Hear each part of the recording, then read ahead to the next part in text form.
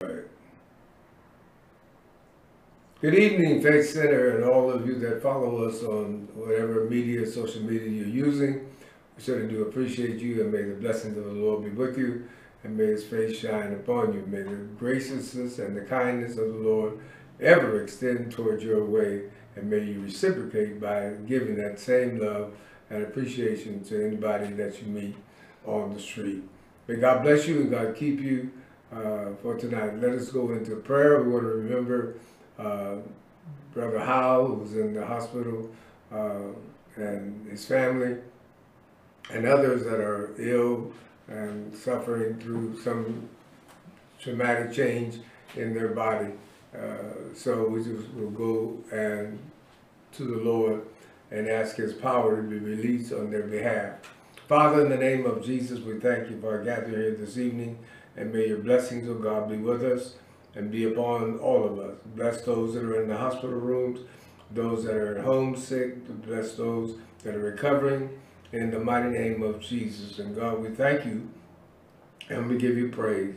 As we go into this tonight's lesson, we pray, O God, thy blessing and wisdom. We pray for the releasing of the understanding, that we might understand clearly what the word of the Lord is saying and what the message that you have for us is for today. And so, Father, we thank you and we praise you, and may the blessing of the Lord be with us in Jesus' name. Thank God. Amen. Well, tonight we're going to be studying chapter 23 in the book of Acts, and we ask your indulgence and that you will turn to those scriptures, if you will, please. Chapter 23 is going to deal with some very genuine and serious attacks on the life of Paul, and to show you how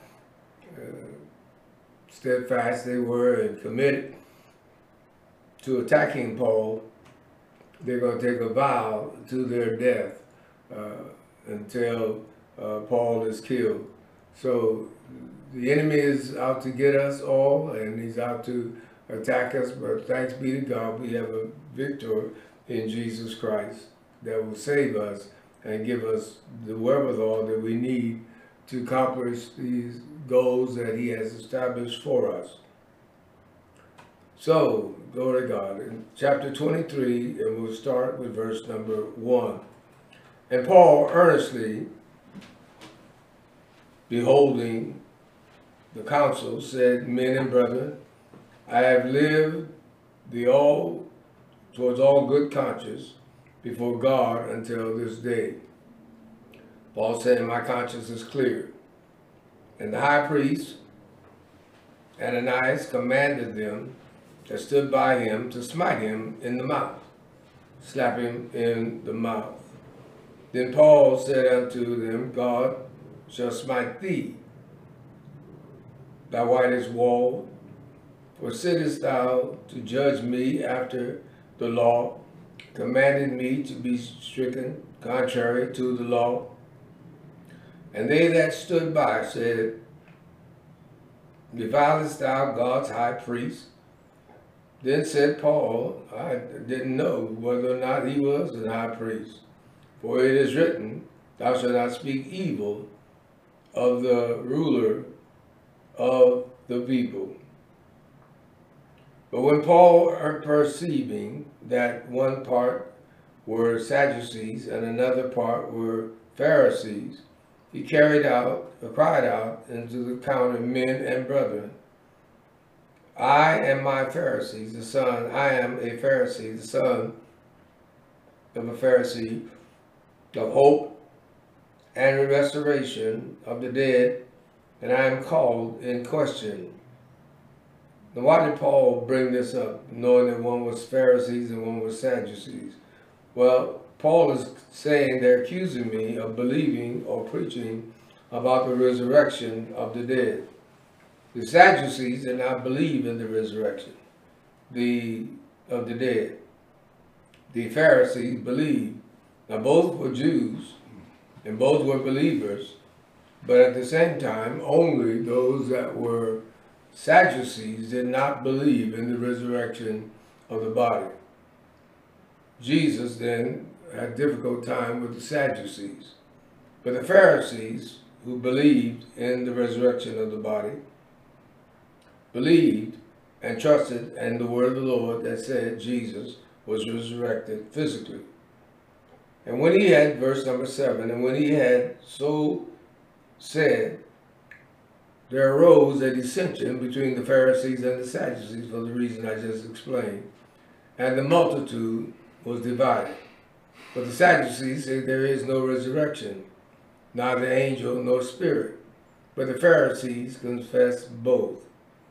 And there arose a great cry, and the scribes that were of the Pharisees part arose and strove, saying, we find no evil in this man, because Paul was preaching what they believed. But if a spirit or an angel has spoken to him, let us not fight against God. And when there arose a great dissension, the chief captain, fearing lest Paul should have been pulled in pieces of them, commanded the soldiers to go down and to take him by force from among them and bring him into the castle. The night following, the Lord stood by him and said, be of good cheer, Paul, for as thou hast testified of me in Jerusalem, so must thou bear witness of me also at Rome. It was Paul's goal to make it to Rome. And when it was day, certain of the Jews banded together, bound themselves, this is how serious they were, under a curse, saying that they should neither eat nor drink till they had killed Paul. Some serious accusations, some serious trying to wipe Paul out. And there were more than 40 which had made this conspiracy.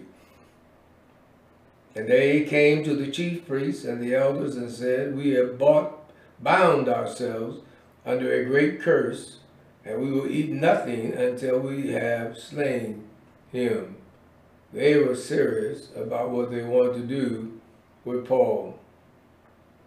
They have slain Paul.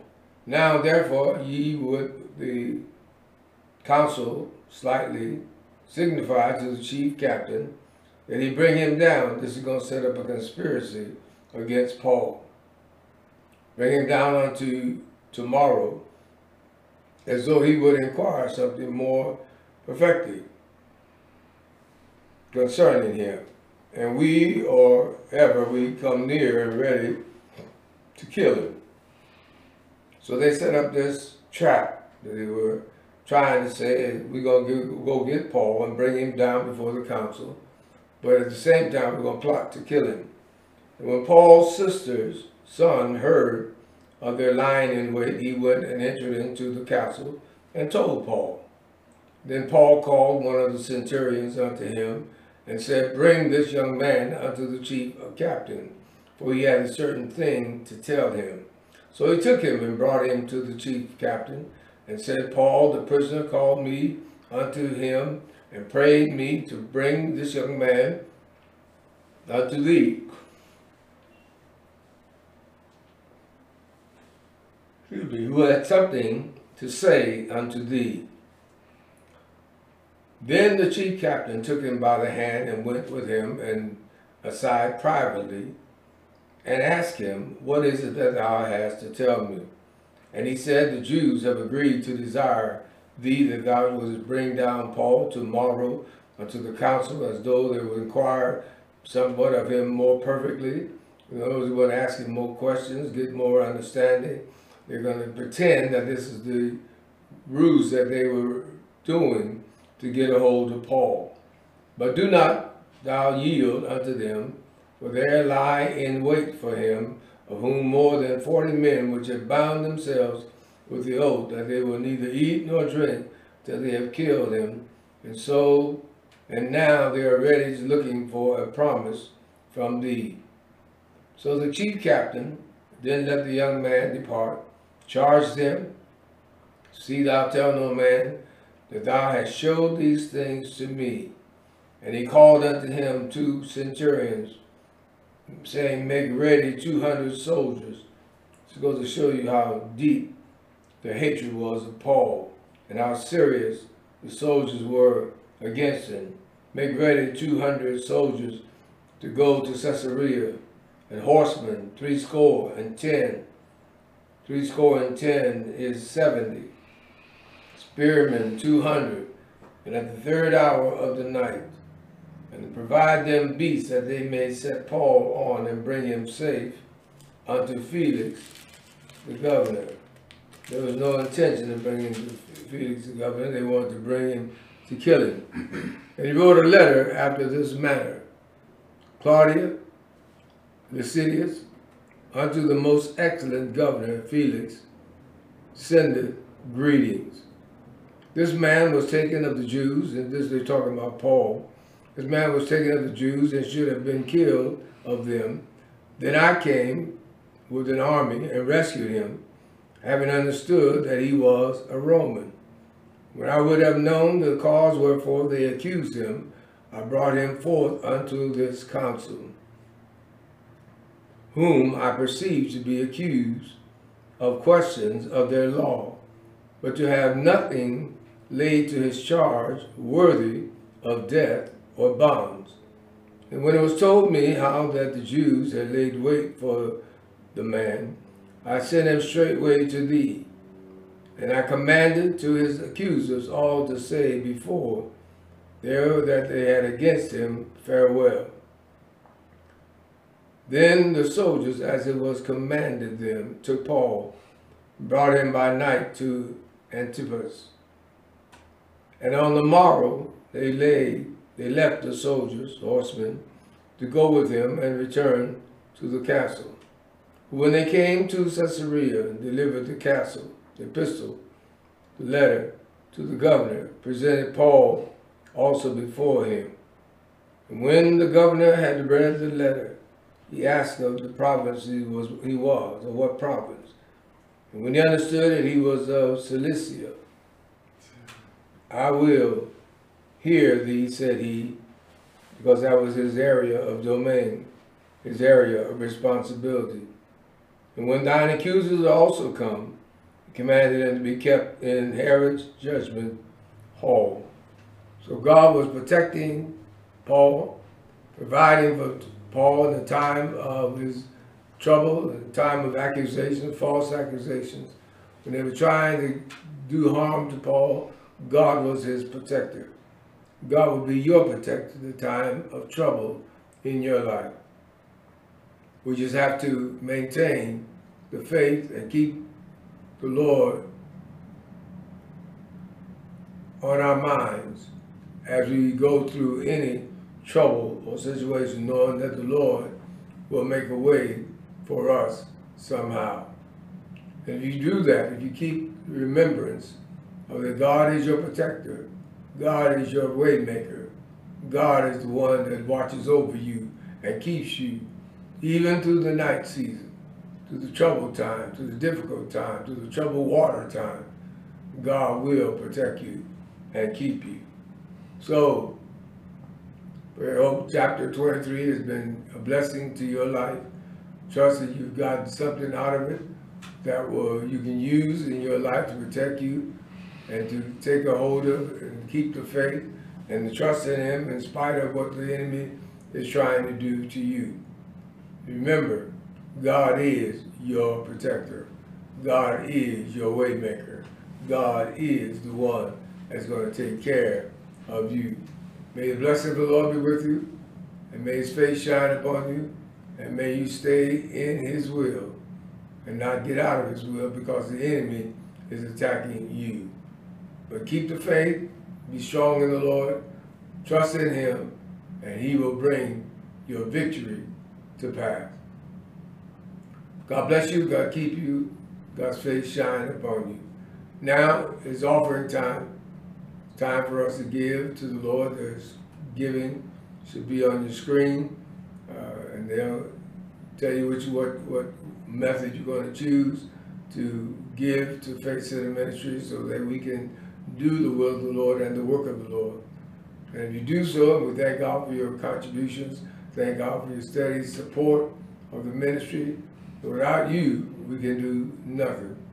But we thank God for you and your contributions that you have made thus far. So may God's blessing be with you. Lift that offering up and trust in the Lord and believe and repeat after me. Father, this is my seed that I now deposit into your kingdom. It represents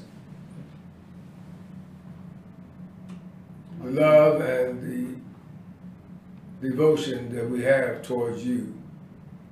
I thank you for this opportunity to sow into your kingdom, and I do this with joy and thanksgiving. I believe that this seed that I now deposit into your kingdom will bring to me a great harvest. I receive that harvest now. With that harvest, I'll be able to sow again into your kingdom. And I give you thanks for this opportunity. In Jesus' name, thank God. Amen. Remember to pray. Remember to stay steadfast. Remember to keep in remembrance those things that are coming against you. But remember, God is your source, and God will be your protector. Well, I'll see you next week on chapter 24. You can read it in advance and take the word of the Lord. Study it, digest it, use it for your benefit and the glory of the Lord. God bless you. Have a wonderful night and time we pray. In Jesus' name, amen.